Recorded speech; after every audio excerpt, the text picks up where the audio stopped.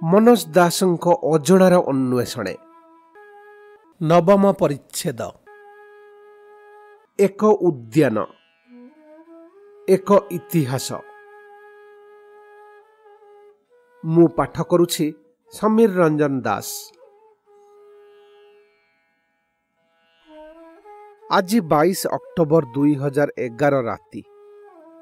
ଅଜଣାର ଅନ୍ୱେଷଣେ ଶୀର୍ଷକ ନିବନ୍ଧମାଳାର ଏହି ପ୍ରାକ୍ ସମାପ୍ତି ପରିଚ୍ଛେଦଟି ଲେଖିବା ଆରମ୍ଭ କରୁଛି ଭାରତ ସୀମାନ୍ତରୁ 22 କିଲୋମିଟର ଦୂର ନେପାଳ ଅଭ୍ୟନ୍ତରବର୍ତ୍ତୀ ଗୌତମ ବୁଦ୍ଧଙ୍କ ଜନ୍ମସ୍ଥଳୀ ଲୁମ୍ବିନୀ ଉଦ୍ୟାନ ପରିଦର୍ଶନ କରି ଗୋରଖପୁର ପ୍ରତ୍ୟାବର୍ତ୍ତନ ଅନ୍ତେ।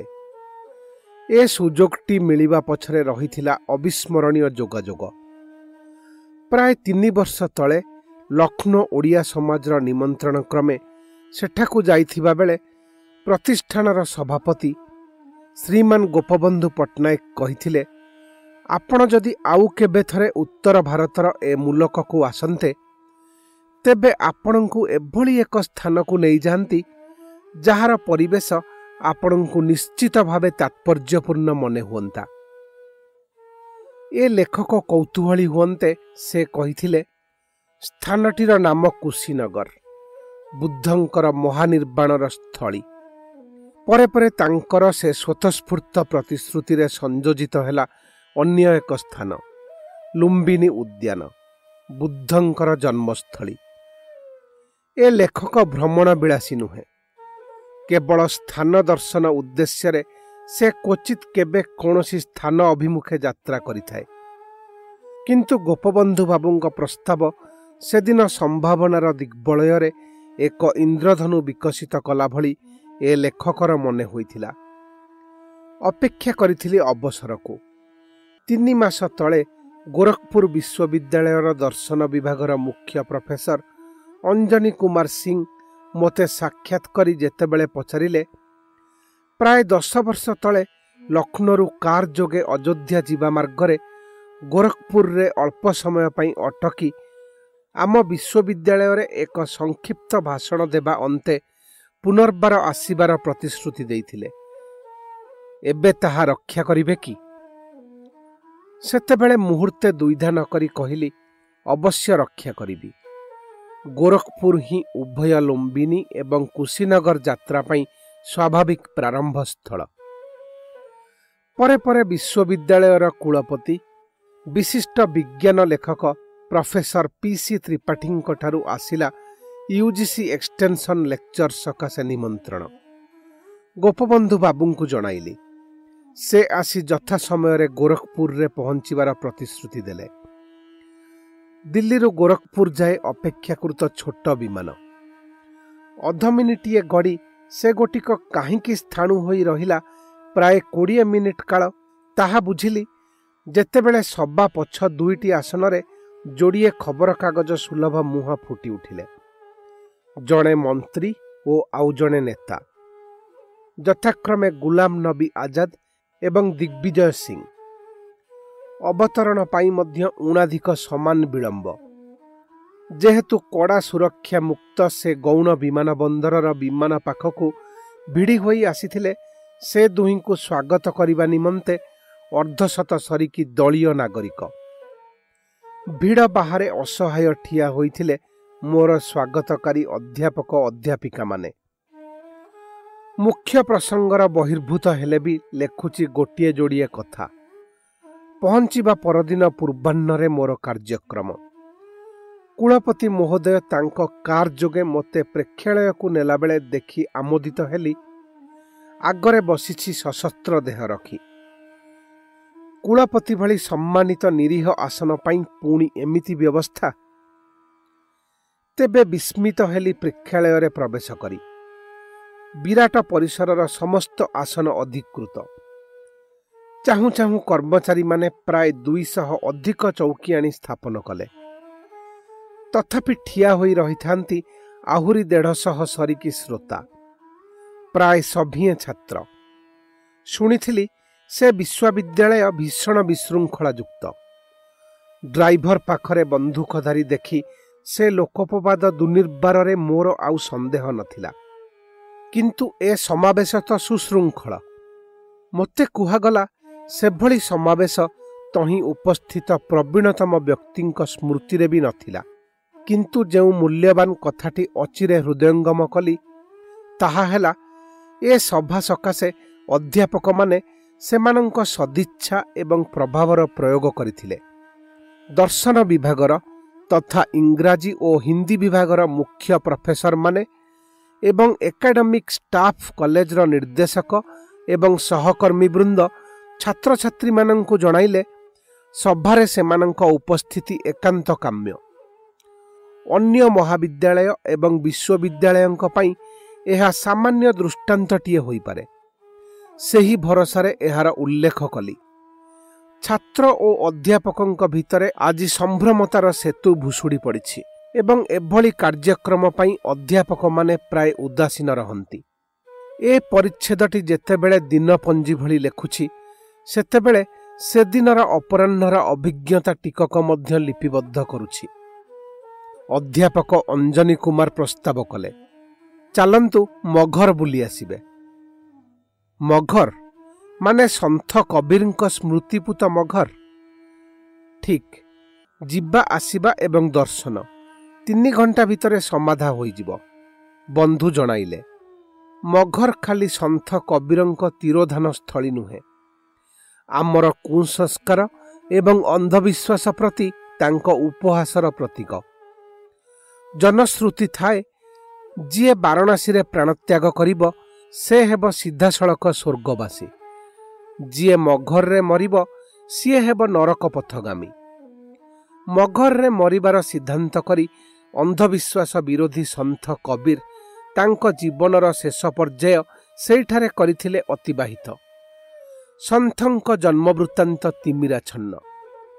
ତାଙ୍କ ଜୀବନ କିନ୍ତୁ ବୈପ୍ଳବିକ ଭାବନା ଓ ରଚନାରେ ପ୍ରଖର ଜ୍ୟୋତିଷ୍ମାତ। ବାରାଣସୀ ସନ୍ନିକଟ ଏକ ମୁସଲିମ ପରିବାର ତାଙ୍କୁ ଲାଳନ ପାଳନ କରିଥିଲେ। ବାଲ୍ୟାବସ୍ଥାରେ ହିଁ ସେ କରୁଥିଲେ ସତ୍ୟର ସନ୍ଧାନ। ଗୁରୁ ରାମାନନ୍ଦ ତାଙ୍କ ଜାତିଗୋତ୍ର ସମ୍ପର୍କରେ ସନ୍ଦିହାନ ଥିବାରୁ ତାଙ୍କୁ ରାମ ନାମରେ ଦୀକ୍ଷିତ କରିବାକୁ ନାସ୍ତି କରନ୍ତେ ଦିନେ ପ୍ରତ୍ୟୁଷରେ ସେ ଗଙ୍ଗାଘାଟ ପାହାଚ ଉପରେ ଶୋଇ ରହିଲେ। ଅନ୍ଧକାର ଅପସରି ନାହିଁ। ରାମାନନ୍ଦଜୀ ସ୍ନାନ ସମାପନାନ୍ତେ ଉପରକୁ ଉଠିବା ବେଳେ ବାଳକ ଉପରେ ପାଦ ପଡ଼ିଯିବା ମାତ୍ରେ ଚମକି ପଡ଼ି କହି ପକାଇଲେ, ରାମ ରାମ। ପ୍ରଣାମ ଗୁରୁଦେବ, ଅଦ୍ୟ ଶୁଭ ପ୍ରଭାତରେ ମୋତେ ରାମ ନାମରେ ଦୀକ୍ଷିତ କରି ଧନ୍ୟ କଲେ। କରଯୋଡ଼ି କହିଲେ କବୀର। ବାଳକର ବିଚକ୍ଷଣତା ରାମାନନ୍ଦଙ୍କୁ ମୁଗ୍ଧ କଲା। କବୀର ବନିଗଲେ ତାଙ୍କ ଚେଲା। କିନ୍ତୁ ଚେଲା ପଦରୁ ଗୁରୁ ପର୍ଯ୍ୟାୟକୁ ଉନ୍ନୀତ ହେବା ନିମନ୍ତେ ତାଙ୍କୁ ବେଶୀ ସମୟ ଲାଗିଲା ନାହିଁ। ବରଂ ବେଶୀ ସମୟ ତାଙ୍କୁ ଲୋକେ ଦେଲେ ନାହିଁ। ତାଙ୍କ ବୈପ୍ଳବିକ ଉଚ୍ଚାରଣୀ ବେଶ କିଛି ଲୋକଙ୍କୁ ପ୍ରଭାବିତ କଲା। ଭକ୍ତି, ବିଦ୍ରୂପ ଓ ଦର୍ଶନର ଅପୂର୍ବ ସମନ୍ୱୟ ସମୃଦ୍ଧ ତାଙ୍କ କବିତାମାନ ଅନେକଙ୍କ ଚେତନାରେ ଆଣିଦେଲା ବୈପ୍ଳବିକ ସ୍ପନ୍ଦନ। ସେ ଅନୁଗତ ଗୋଷ୍ଠୀର ଅନ୍ତର୍ଭୁକ୍ତ ଥିଲେ ଉଭୟ ହିନ୍ଦୁ ଏବଂ ମୁସଲମାନ। ତେବେ ଉଭୟ ଧର୍ମଭୁକ୍ତ କେହି କେହି ପଣ୍ଡିତ ତାଙ୍କୁ ତୀବ୍ର ବିରୋଧ ମଧ୍ୟ କଲେ। ନ କରନ୍ତେ ବା କେମିତି? ତାଙ୍କ ରୋକଠକ୍ ଜବାବର ଚାବୁକ ସହିନେଲା ଭଳି ସହିଷ୍ଣୁତା କ୍ୱଚିତ୍ କାହାରି ଥିଲା। ଆଜି ବି ନାହିଁ। ଥରେ ଜଣେ ମୁସଲିମ ସନ୍ଥ ଶେଖ୍ ତାକି ତାଙ୍କୁ ଦେଖା କରିବାକୁ ଆସିବା ବେଳକୁ ତାଙ୍କ କୁଡ଼ିଆ ଆଗରେ ବନ୍ଧା ହୋଇ ରହିଛି ଗୋଟାଏ ଘୁଷୁରୀ। ଏମିତି ଗୋଟାଏ ଅପରିଚ୍ଛନ୍ନ ପଶୁକୁ ତମ ଦ୍ୱାର ଦେଶରେ ରଖିଛ, ଲାଜ ନାହିଁ? ଆଗନ୍ତୁକ ବିରକ୍ତ ହୋଇ କହିଲେ, ଦେଖ ଶେଖ୍, ସେ ଅପରିଚ୍ଛନ୍ନ ପଶୁ ରହିଛି ମୋ ବାହାରେ। ତମେ ନିଜ ଭିତରେ କେତେ ଅପରିଚ୍ଛନ୍ନ ପଶୁ ପାଳି ପୋଷି ରଖିଛ, ସେ କଥା କେବେ ହେଲେ ଭାବି ଦେଖିଛ? ଥରେ ଚିହ୍ନ ସେ ପଶୁମାନଙ୍କୁ। ତମ ଲୋଭ, ଅହଙ୍କାର, ବିଦ୍ୱେଷ ଓ ଈର୍ଷାପରାୟଣତାକୁ। ଚେତାଇ ଦେଲେ କବୀର। ଗୋଟାଏ କିମ୍ବଦନ୍ତୀ କହେ, ଶେଖ୍ ତାକି ପରବର୍ତ୍ତୀ କାଳରେ କବୀରଙ୍କୁ ଗୁରୁର ମାନ୍ୟତା ଦେଇଥିଲେ। ଭଗବାନ ଏକ ଏବଂ ତାଙ୍କୁ କେନ୍ଦ୍ର କରି ବିବାଦ ଓ ସଂଘର୍ଷ ନିର୍ବୋଧତା। ଏ ସରଳ ତତ୍ତ୍ୱ ଅନେକଙ୍କୁ ସୁହାଇଲା ନାହିଁ। ଯେମିତି ଆଜି ବି ସୁହାଏ ନାହିଁ। ତଥାକଥିତ ସମ୍ରାଟ ଇବ୍ରାହିମ ଲୋଦି ବି ତାଙ୍କୁ ଲାଞ୍ଛନା ଦେଲେ। ସେ ବାରାଣସୀ ତ୍ୟାଗ କରି ଭାରତର ବିଭିନ୍ନ ଅଞ୍ଚଳ ବୁଲିବା ଉତ୍ତାରୁ ଚାଲିଗଲେ ମଧ୍ୟପ୍ରାଚ୍ୟ। ଲେଉଟି ଆସିବା ପରେ ମଘରଠି ବସବାସ କଲେ। ଲେଖିଲେ, କ୍ୟା କାଶୀ କ୍ୟା ଉସର ମଘର, ରାମ ହୁଦି ବସ ମେରା, ଜଡ଼ କାଶୀ ତନ ତ୍ୟାଗେ କବୀର, ରାମେ କୌନୁ ନିହେରା। ଅର୍ଥାତ୍ କବୀରଙ୍କ ପାଇଁ କାଶୀ କ'ଣ ମଘର କ'ଣ, ଯଦି ତାଙ୍କ ହୃଦୟରେ ସର୍ବଦା ରାମଙ୍କ ନିବାସ। ଯଦି କାଶୀରେ ହିଁ ତନୁ ତ୍ୟାଗ ନ କଲେ ନ ହୁଏ, ତେବେ ରାମଙ୍କ ଭୂମିକା ଆଉ କ'ଣ? କଳ୍ପନା କରିଥିଲି କବୀରପନ୍ଥୀମାନଙ୍କ ହେପାଜତରେ ଥିବା କବୀରଙ୍କ ସ୍ମୃତିସୌଧ ବିଶେଷ ଚିତ୍ତାକର୍ଷକ ହୋଇଥିବ। ପାଠକମାନଙ୍କୁ ଅବଶ୍ୟ ବିଦିତ ଥିବ ତାଙ୍କ ଦେହାବସାନ ପରବର୍ତ୍ତୀ ଆଲୌକିକ ଘଟଣା। ମୁସଲିମ ଭକ୍ତମାନେ ତାଙ୍କ ଦେହକୁ କବର ଦେବାକୁ ଜିଦ୍ଦି କଲେ। ହିନ୍ଦୁମାନେ ଦାହ କରିବାର ପକ୍ଷପାତୀ। ଯୁକ୍ତିତର୍କରେ ବିତିଗଲା ରାତି। ସକାଳେ ଦେଖିବା ବେଳକୁ ଦେହ ତାଙ୍କର ଅନ୍ତର୍ହିତ। ପଡ଼ି ରହିଛି କେତୋଟି ଫୁଲ। ସେ ଫୁଲ ସବୁକୁ ଦୁଇ ଭାଗ କରାଗଲା। ମୁସଲିମମାନେ ସେମାନଙ୍କ ଭାଗ ଉପରେ ସମାଧି ନିର୍ମାଣ କଲେ। ହିନ୍ଦୁମାନେ ସେମାନଙ୍କ ଭାଗ ଦାହ କରି ତହିଁ ଉପରେ ମନ୍ଦିର ଗଢ଼ିଲେ ନା ସେମିତି ତାକୁ ସୌଧସ୍ଥ କଲେ ଜାଣେନା। ଦୁଇ ଅନତି ବୃହତ୍ ଇମାରତ ପାଖାପାଖି ରହିଛନ୍ତି। ପରିବେଶ ନିର୍ଜନ ଏବଂ ଅପରିଚ୍ଛନ୍ନ। କବୀରଙ୍କ ଉପରେ କେତେ ପ୍ରାମାଣ୍ୟ ପୁସ୍ତକ ରହିଛି, କିନ୍ତୁ ଖଣ୍ଡିଏ ଅଧେ ମଳିନ ଏବଂ ମାମୁଲି ପୁସ୍ତକ ଛଡ଼ା ଆଉ କିଛି ଦେଖିବାକୁ ମିଳିଲା ନାହିଁ। ପରଦିନ ସକାଳେ କୁଳପତି ମହୋଦୟଙ୍କ ବାସଭବନରେ ଗୋପବନ୍ଧୁ ବାବୁ ଏବଂ ଏ ଲେଖକ ସକାଶେ ପ୍ରାତାହାର ନିମନ୍ତ୍ରଣ ଥିଲା। ମଘରଠାରେ ମୋର ଅସନ୍ତୁଷ୍ଟ ଅଭିଜ୍ଞତାର ବର୍ଣ୍ଣନା ଦେଇ କହିଲି, ଯେଉଁ କବୀର ହିନ୍ଦୁ ମୁସଲିମ ଐକ୍ୟର ପ୍ରତୀକ, ତାଙ୍କ ସ୍ମୃତିସ୍ଥାନ ଏଡ଼େ ଅବହେଳିତ। ଗୋପବନ୍ଧୁ ବାବୁ ଏବଂ କୁଳପତି ପ୍ରଫେସର ତ୍ରିପାଠୀ ସେ ସ୍ଥଳୀର ଯଥାର୍ଥ ଉନ୍ନତି ହେବା ଏକାନ୍ତ ଆବଶ୍ୟକ ବୋଲି ଏକମତ ହେଲେ। କିନ୍ତୁ ମୋ ମନ୍ତବ୍ୟ ଉପରେ ବେଶ୍ ତାତ୍ପର୍ଯ୍ୟପୂର୍ଣ୍ଣ ସଂଶୋଧନୀଟିଏ ଉପସ୍ଥାପନ କଲେ ଗୋପବନ୍ଧୁ ବାବୁ। କବୀର ଯେମିତି ଐକ୍ୟର ପ୍ରତୀକ, ତାଙ୍କ ଅନୁଗାମୀମାନଙ୍କ ହାତରେ ବନିଗଲେ ସେତିକି ଅନୈକ୍ୟର ପ୍ରତୀକ। ଅର୍ଥାତ୍ ତାଙ୍କ ଭକ୍ତ ହିନ୍ଦୁ ଓ ମୁସଲିମମାନେ ତାଙ୍କର ସମସ୍ତ ପ୍ରଜ୍ଞାଶାଣିତ ଉପଦେଶକୁ ବ୍ୟର୍ଥ କରି ତାଙ୍କରି ତିରୋଧାନର ସ୍ମୃତିକୁ ଦୁଇ ଭାଗ କରି ପକାଇଲେ। ସେ ଯୁଗ୍ମ ଇମାରତ କବୀରଙ୍କ ମହତ୍ ଭାବଧାରା ଗ୍ରହଣ କରିବା ଦିଗରେ ଆମ ଅସାମର୍ଥ୍ୟର ହିଁ ସାକ୍ଷ୍ୟ ଏବଂ ଏକ ଉପହାସ। ଆଶା କରାଯାଉ ସେ ସ୍ଥାନକୁ ତାର ଯଥାଯଥ ମର୍ଯ୍ୟାଦା ପ୍ରଦାନ କରିବା ସଙ୍ଗେ ସଙ୍ଗେ ଏହି ଲଜ୍ଜାକର ସତ୍ୟଟି ସମ୍ପର୍କରେ ଆମକୁ ସଚେତନ କରିବା ଉପରେ ପ୍ରାଧାନ୍ୟ ଦିଆଯିବ। ମଧ୍ୟାହ୍ନର ଅବ୍ୟବହିତ ପୂର୍ବରୁ ଆମେ ଉପନୀତ ହେଲୁ ଭାରତ ନେପାଳ ସୀମାନ୍ତରେ। ଉତ୍ତରପ୍ରଦେଶ ସରକାରଙ୍କ ଅନ୍ୟତମ ତୁଙ୍ଗ ପ୍ରଶାସକ ହୋଇଥିବା ଦୃଷ୍ଟିରୁ ଗୋପବନ୍ଧୁ ବାବୁଙ୍କ କାର୍ ନେପାଳ ଭିତରକୁ ଯାଇପାରନ୍ତା। ସମ୍ପୃକ୍ତ କର୍ତ୍ତୃପକ୍ଷଙ୍କୁ ସେ ତାଙ୍କ କାର୍ଯ୍ୟକ୍ରମ ଅବହିତ କରାଇଥିଲେ। କିନ୍ତୁ ଏହା ଏକ ବ୍ୟକ୍ତିଗତ ଯାତ୍ରା। ସେ ତାଙ୍କ ପଦବୀର ପ୍ରଭାବ କାର୍ଯ୍ୟକାରୀ କରିବା ସପକ୍ଷରେ ନଥିଲେ। ଅତଏବ ସେଇଠାରେ ରହିଲା ତାଙ୍କ କାର୍। ଗୋଟିଏ ନେପାଳୀ ଟ୍ୟାକ୍ସି ଯୋଗେ ଆମେ ଅଗ୍ରସର ହେଲୁ ରୂପେନଦେହି ଜିଲ୍ଲାର ଲୁମ୍ବିନୀ ଅଭିମୁଖେ। ଏ ମୂଲକ 2500 ବର୍ଷ ତଳେ କପିଳବାସ୍ତୁ ରାଜ୍ୟର ଅନ୍ତର୍ଭୁକ୍ତ ଥିଲା। ସେତେବେଳେ ଭାରତରେ ଅସଂଖ୍ୟ ରାଜ୍ୟ, କିନ୍ତୁ ସମସ୍ତଙ୍କୁ ଏକ ମହାଭାରତୀୟ ଚେତନା ଭାଗବତ ଭିତ୍ତିରେ ଗୋଟିଏ ଭୂଖଣ୍ଡ ବା ଗୋଟିଏ ଜାତିରେ ସାମିଲ କରି ରଖିଥାଏ। ସେମାନେ ପରସ୍ପର ସଂଘର୍ଷରତ ରହିବା ସତ୍ତ୍ୱେ। ଭାରତର ଇତିହାସର ବହୁ ଦିଗ ଅଦ୍ୟାବଧି ଅନାଲୋଚିତ। ଜଣାଯାଏ ଏ ମୂଲକରେ ବୁଦ୍ଧଙ୍କ ସମୟରେ କେତେଗୁଡ଼ିଏ ରାଜ୍ୟରେ ରାଜତନ୍ତ୍ର ଓ ଗଣତନ୍ତ୍ରର ଏକ ବିଚିତ୍ର ସମନ୍ୱୟ ସାଧିତ ହୋଇଥିଲା।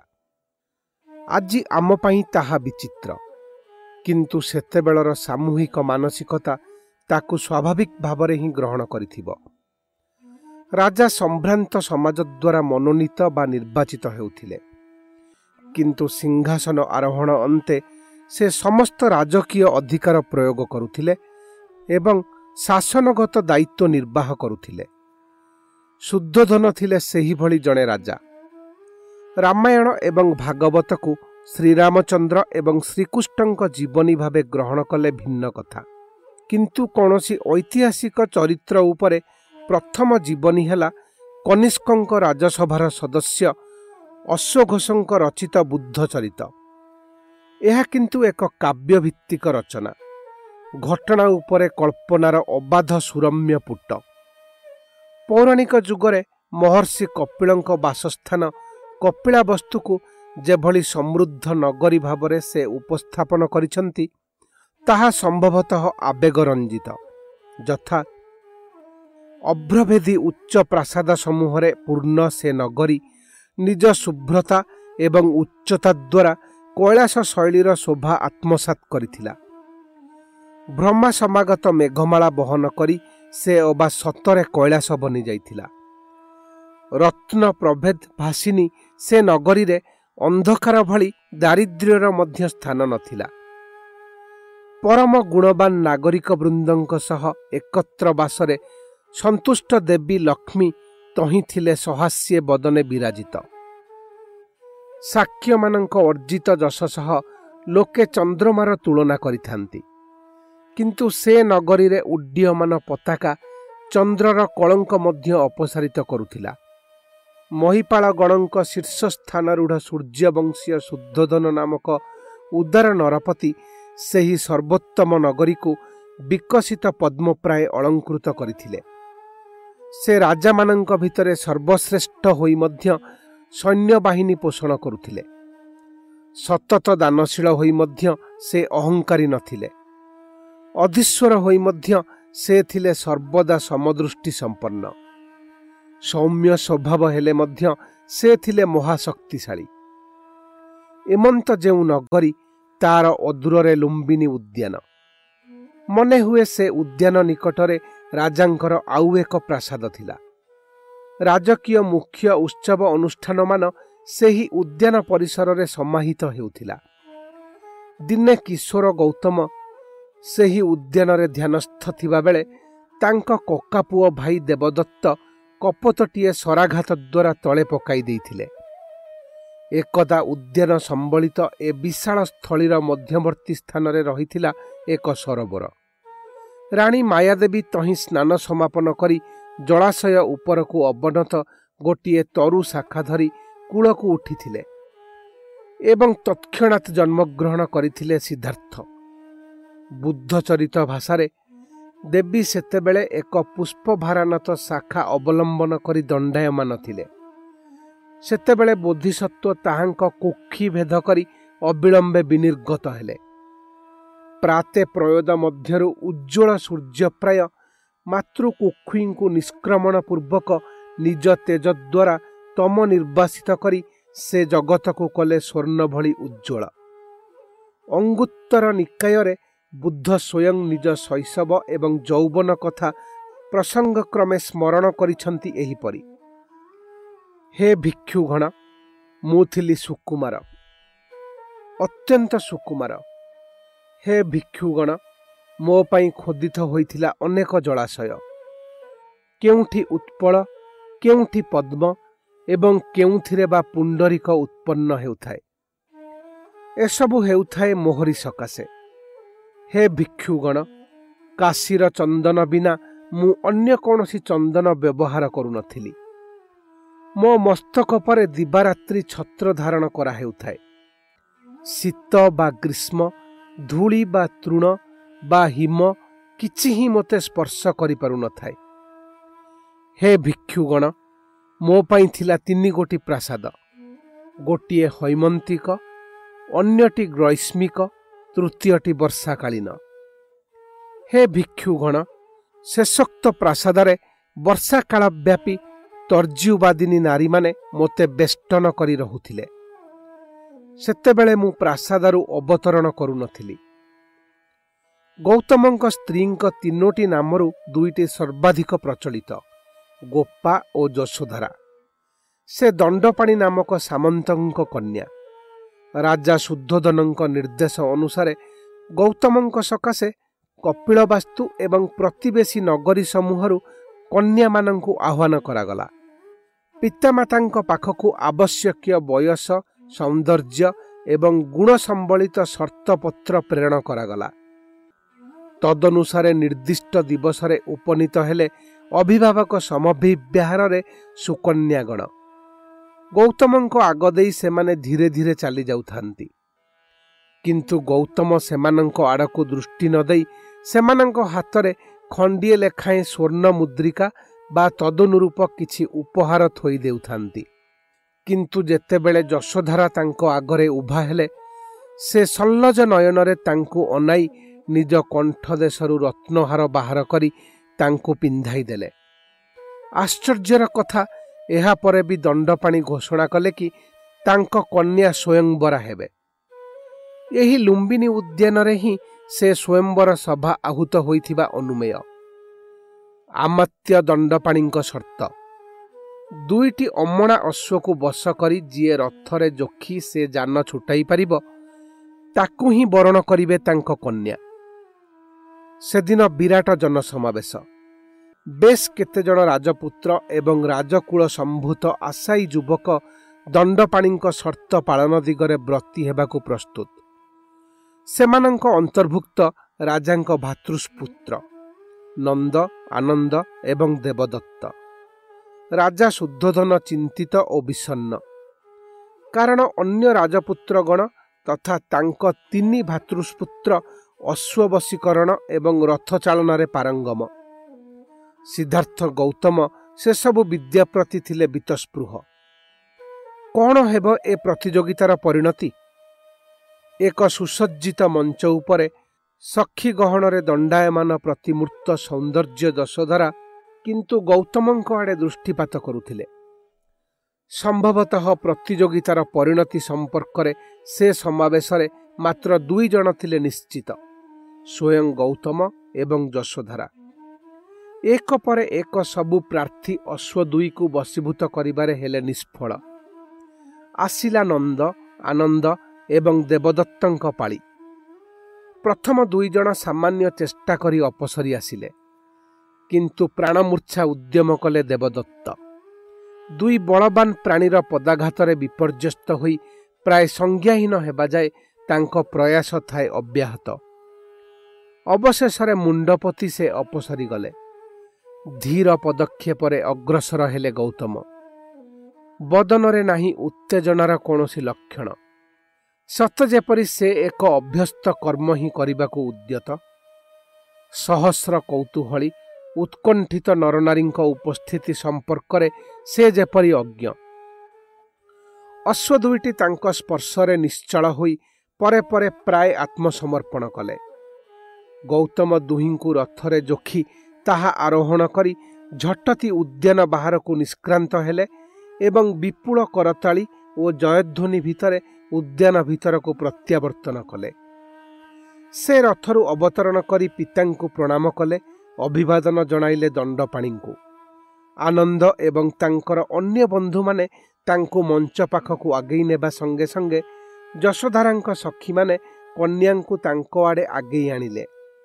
ମାଲ୍ୟାର୍ପଣ କରି ଯଶୋଧାରା ତାଙ୍କୁ ପ୍ରଣିପାତ କଲେ। ଉତ୍ଫୁଲ୍ଲ କଳରବରେ ସେଦିନ ଉଛୁଳି ଉଠିଥିଲା ଏ ଉଦ୍ୟାନ।